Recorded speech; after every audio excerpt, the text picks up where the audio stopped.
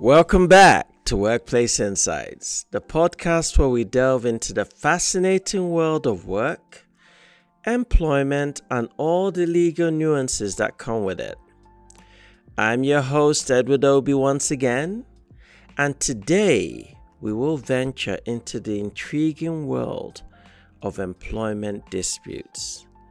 And the main focus of this podcast is the case between Mr. Schneider and Lycatel Services Limited. Now let's focus on the case. In the heart of a corporate saga, Mr. Schneider, a dedicated employee of Lycatel Services Limited, found himself at the center of an employment storm. After 13 months of service, he was summarily dismissed for alleged gross misconduct, and his journey through the labyrinth of employment law began. Following his departure, Mr. Schneider filed a claim for wrongful dismissal and unauthorized deduction from wages. He sought to recover his bonus entitlement, a whopping, wait for it, £7.9 million. In a bold move, he also reserved his right to bring proceedings in the High Court regarding the bonus payments. Lycatel Services Limited, not willing to back down, responded with a fierce denial of Mr. Schneider's claims. They disputed his right to the bonus and took the unusual step of making an application to the High Court for negative declaratory relief. This essentially sought a declaration that they were not liable for the bonus payments, despite no formal claim in the High Court. Now, this is where it gets interesting. The clash of venues. Mr. Schneider went to the Employment Tribunal and also the High Court. So let's see how it all played out. Amidst this legal drama, the question of where this dispute should be settled came to the forefront.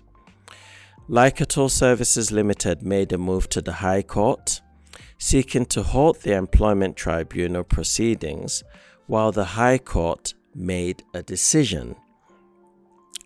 However, the employment judge refused this application, insisting that it was for Mr. Schneider to choose the venue for his case. The judge believed that the tribunal could handle the issues adequately. But you know what? The appeal proved otherwise. Now, this is the turning point. The Employment Appeal Tribunal's decision. Now, the EAT, the Employment Appeal Tribunal, overturned the initial decision. They believed that too much weight was placed on the tribunal's capacity to address the issues. What should have been considered were the complexities of the case and the most appropriate judicial venue. The EAT noted that a presumption in favor of the Employment Tribunal was actually incorrect. Given the case's complexity, the substantial amount involved, and the appropriateness of formal High Court procedures, a stay of the tribunal proceedings should have been granted.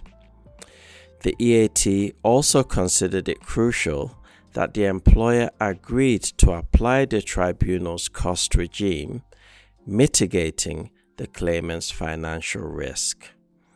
Now, I know this is a bit too much, but let's just focus on the key takeaways here. Maybe that might help.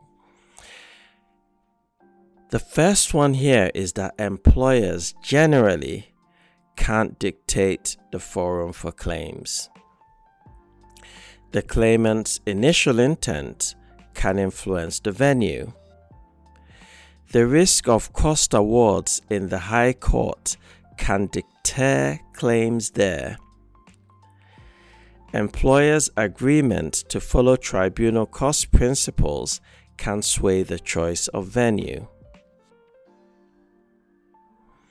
And thus, the case of Mr. Schneider and Lycatal Services Limited teaches us that the choice of venue in employment disputes can be as complex as the legal argument themselves.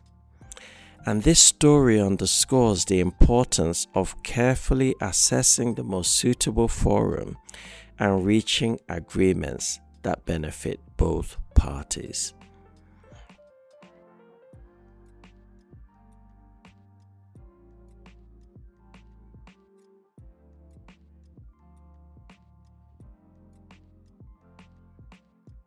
Thank you for tuning in, and we'll be back with more workplace wisdom soon. You can find us on most podcasting platforms and social media.